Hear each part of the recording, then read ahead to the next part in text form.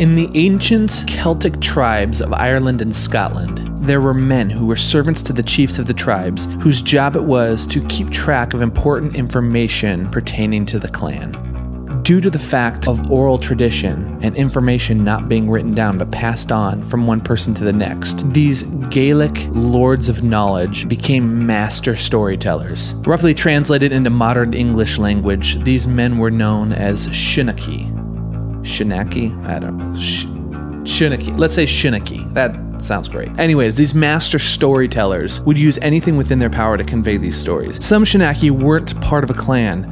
They were actually travelers that would go around from village to village, community to community, offering their skills in storytelling in exchange for food and temporary shelter, someplace to sleep, maybe if they needed their clothes mended, something in exchange for what they had to offer as they traveled on foot throughout the countryside. These men were so revered and honored that oftentimes communities would have their own, what they would call village storyteller. His words meticulously planned out, the pauses, the breaks, perfectly placed, all in order to captivate the listener, keep their attention, and have them hanging on your every word. This could possibly be the greatest description of a skill that I do not possess, like at all. Maybe that's why I'm so fascinated by these Shinaki men. I'm constantly stumbling over my words, forgetting small details. Oh, wait, I forgot that part. I need to go back. Anyways, I heard about these master storytellers actually when I was traveling to Ireland. Whenever I travel somewhere, I like to actually pick up a book, preferably a novel, that takes place in the location that I'm going. So we were spending some time over in Ireland, and I actually found a book called Ireland, a novel. It's a New York Times bestseller by the author Frank Delaney. If you have a chance to pick it up, I highly recommend it. It's such a great read. It's so captivating.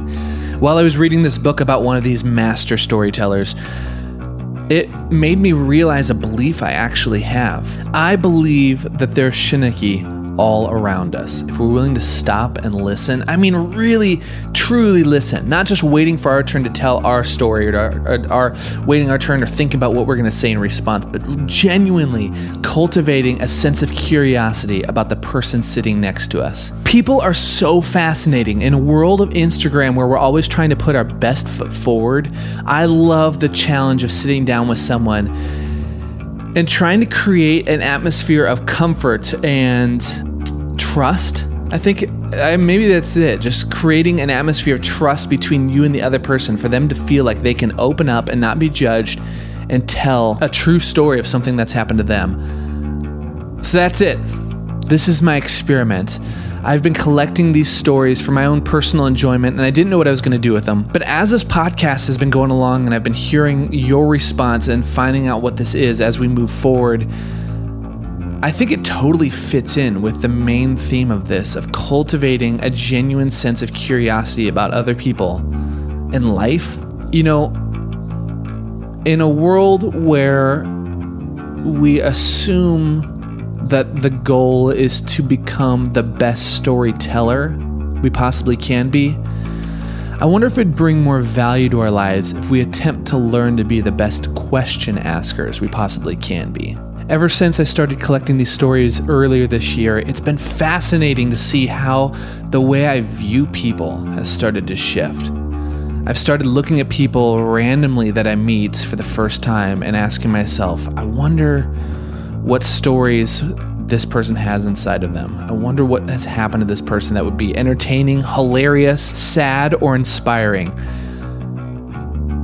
So that's my goal with this, to share some of these crazy, interesting stories that I've come across with the hopes that it will inspire you to see people that you come in contact with for what they really are. Hidden Shinakis, secret storytellers walking among us. Ray Zafke is a perfect example of what I'm talking about.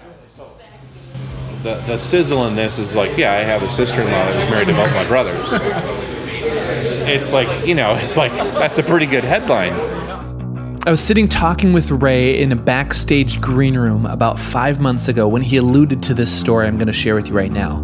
The second he mentioned it, I knew that I needed to sit down with him and hear it in full. So here it is, the story of a girl who married two brothers. Yeah, this is It's a fascinating story.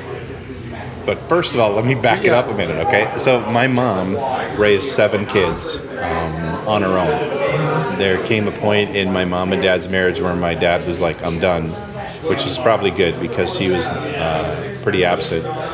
My mom lived in the Twin Cities, 7 kids, and then moved back up north to a small town where I grew up, Longville, Minnesota, which is one of those areas where it's hunting, fishing, lakes, and I grew up in a town of 181 people. Anyway, so I grew up in a small town, and then my mom did part-time job after part-time job because she'd never had a driver's license.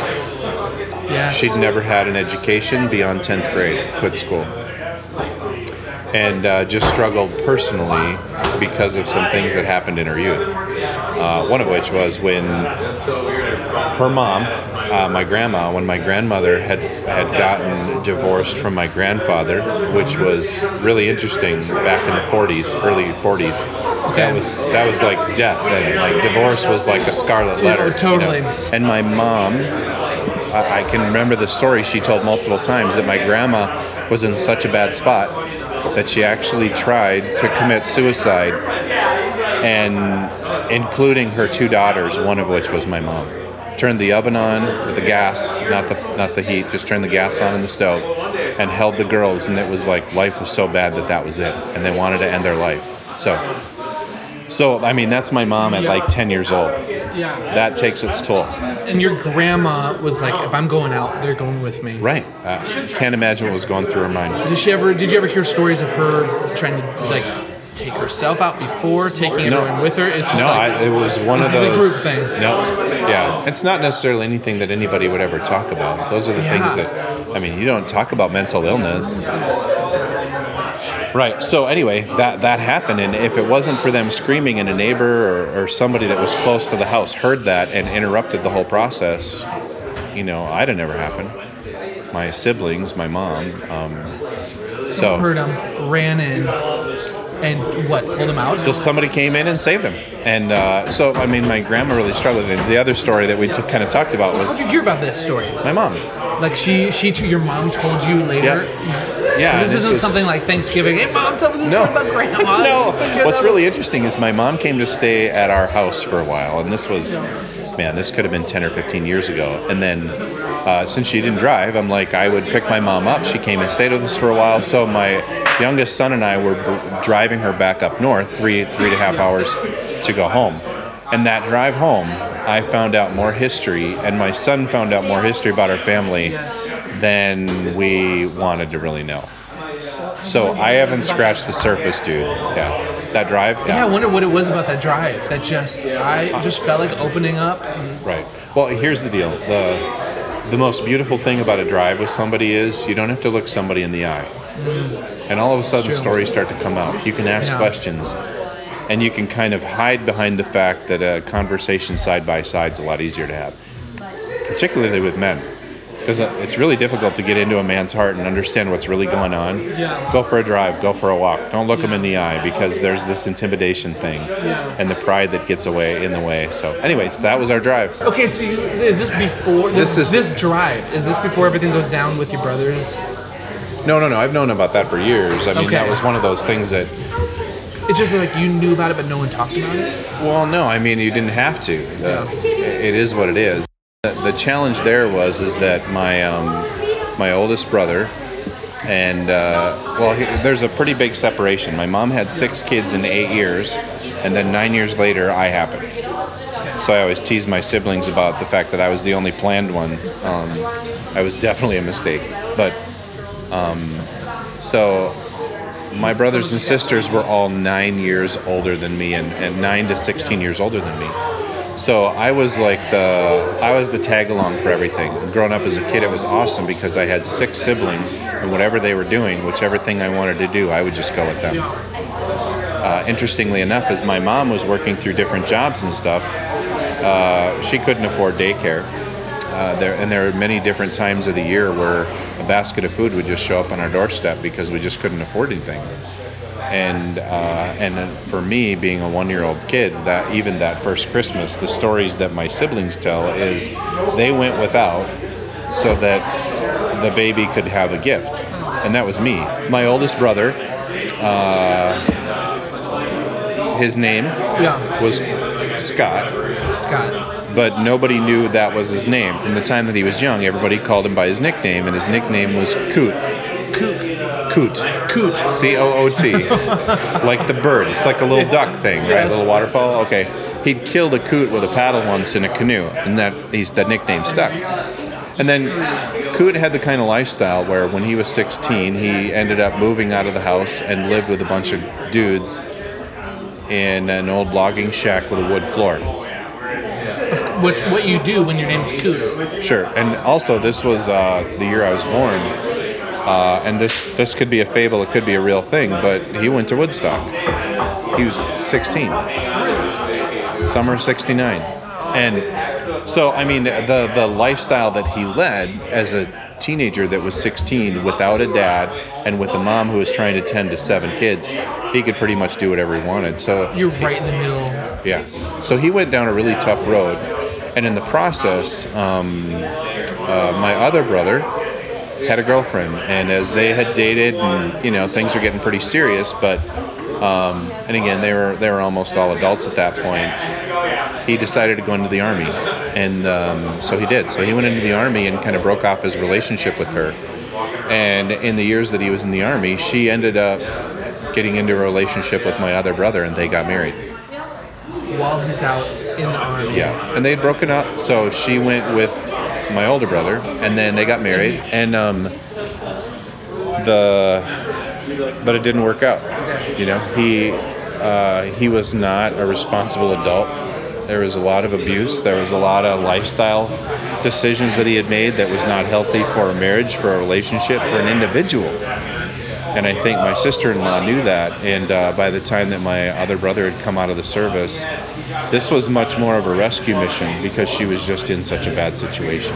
They had a young son, but it was just not healthy. So she left my brother, they got divorced, and then over a period of time, the relationship rekindled with my other brother, and she married him. Now, really? So the sizzle in this is like, yeah, I have a sister-in-law that was married to both my brothers. It's like, that's a pretty good headline. Yeah. But the reality is I had one brother that just did not live life the right way, and he screwed it up because she's an amazing individual, and she and my other brother, who is also an awesome individual. Is he cool? He's an incredible man. He's somebody that I admire, that I look up to. He's the kind of guy that you could interview. We just may need to censor things because he has no filter whatsoever, even though people would say that about me. This has no filter either. Right. They have 3 kids. He's got an amazing life. He's owned his own business, and for 30 years he's been a contractor independently, doing the most amazing work in the homes and properties that he builds for in a very small area where he's never spent any money in advertising because he never has to worry about getting enough business. So he's just an incredible man, and his wife, my sister-in-law, is fantastic, and they've been married, man, it must be over 30 years. So it's like the first part of that story. It's almost like it didn't exist. You hear that, yeah. Right. Now, how is that relationship? Is that, do the 4 of you hang out? Will you guys be in the same room? It killed that relationship. So the difference of, there are 2 brothers, that it's never going to be the same. And, so it never was. Yeah. So there was a few polite instances where they might have been in the same room, but for the next 30 years or whatever it was, they both missed out on a lot because there was some amazing things about each of them as individuals. But it was kind of that typical story of the prodigal son that just never came back. That was Coot. Yeah. And still to this day. Yeah, he died. Oh, I'm sorry. It's all right, I didn't do it. No, he died mowing the lawn, but he had this lifestyle. Of course he did. Of course he did. He died mowing the lawn. But when you smoke 2 to 3 packs a day, and you've smoked something else almost every day of your life, and taken other drugs and gone down dark roads, his heart just couldn't take it. It's done. And that was the choices he made in his own life. So.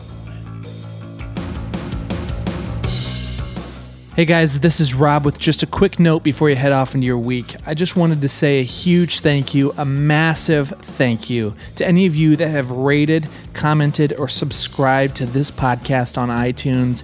Also, thank you to those of you that have reached out to me and shared your stories of how these interviews or some of these conversations have impacted you, have inspired you. Man, that has been so awesome to hear. If you have a story you'd like to share with me, head over to thecuriouspod.com/contact, and I'd love to hear your stories or any just questions you may have for me. Hey, while you're over there, if you want to check out show notes for this or any of the other interviews I've done, or contact info for this guest or any of the others, head over to thecuriouspod.com for any of that. And also, I'm really pumped about this. We have a map right there on the front of the website that shows all the locations that these interviews and conversations have taken place. It's pretty cool. You can click on it. You can see where these have done. If you want to go visit them, if you've heard something you like and you want to go check it out for yourself, that's right there. Or you can just check it out at thecuriouspod.com/map, or just right there on the front of the website. I'll show. Also, if you want to reach out to me on social media or follow me anywhere, pretty much everything online is The Rob Morgan, at The Rob Morgan, whatever. You know the drill. All right, enough of that nonsense. All this podcasting has made me thirsty. You know, I am so pumped that I do not have to deal with sponsors for this podcast, or else I'd have to tell you, podcasting makes me thirsty, and nothing quenches a podcast thirst, whether you're listening, interviewing, editing, recording, listening to something unrelated to a podcast. Nothing quenches a thirst like a Guinness. Hey, Hofi, can I steal you for a second? Do you have anything you want to say about Guinness? I'd like to take a minute to thank Guinness, because it truly is made of more. That's all. All right. That's it. Thanks. I love that crap. All right. Have a great week. See you next Tuesday. Anything else? Thanks for being here. I got nothing. Say the most random thing you can think of. Yell it. I got nothing. The only word I can think of is formaldehyde. Perfect.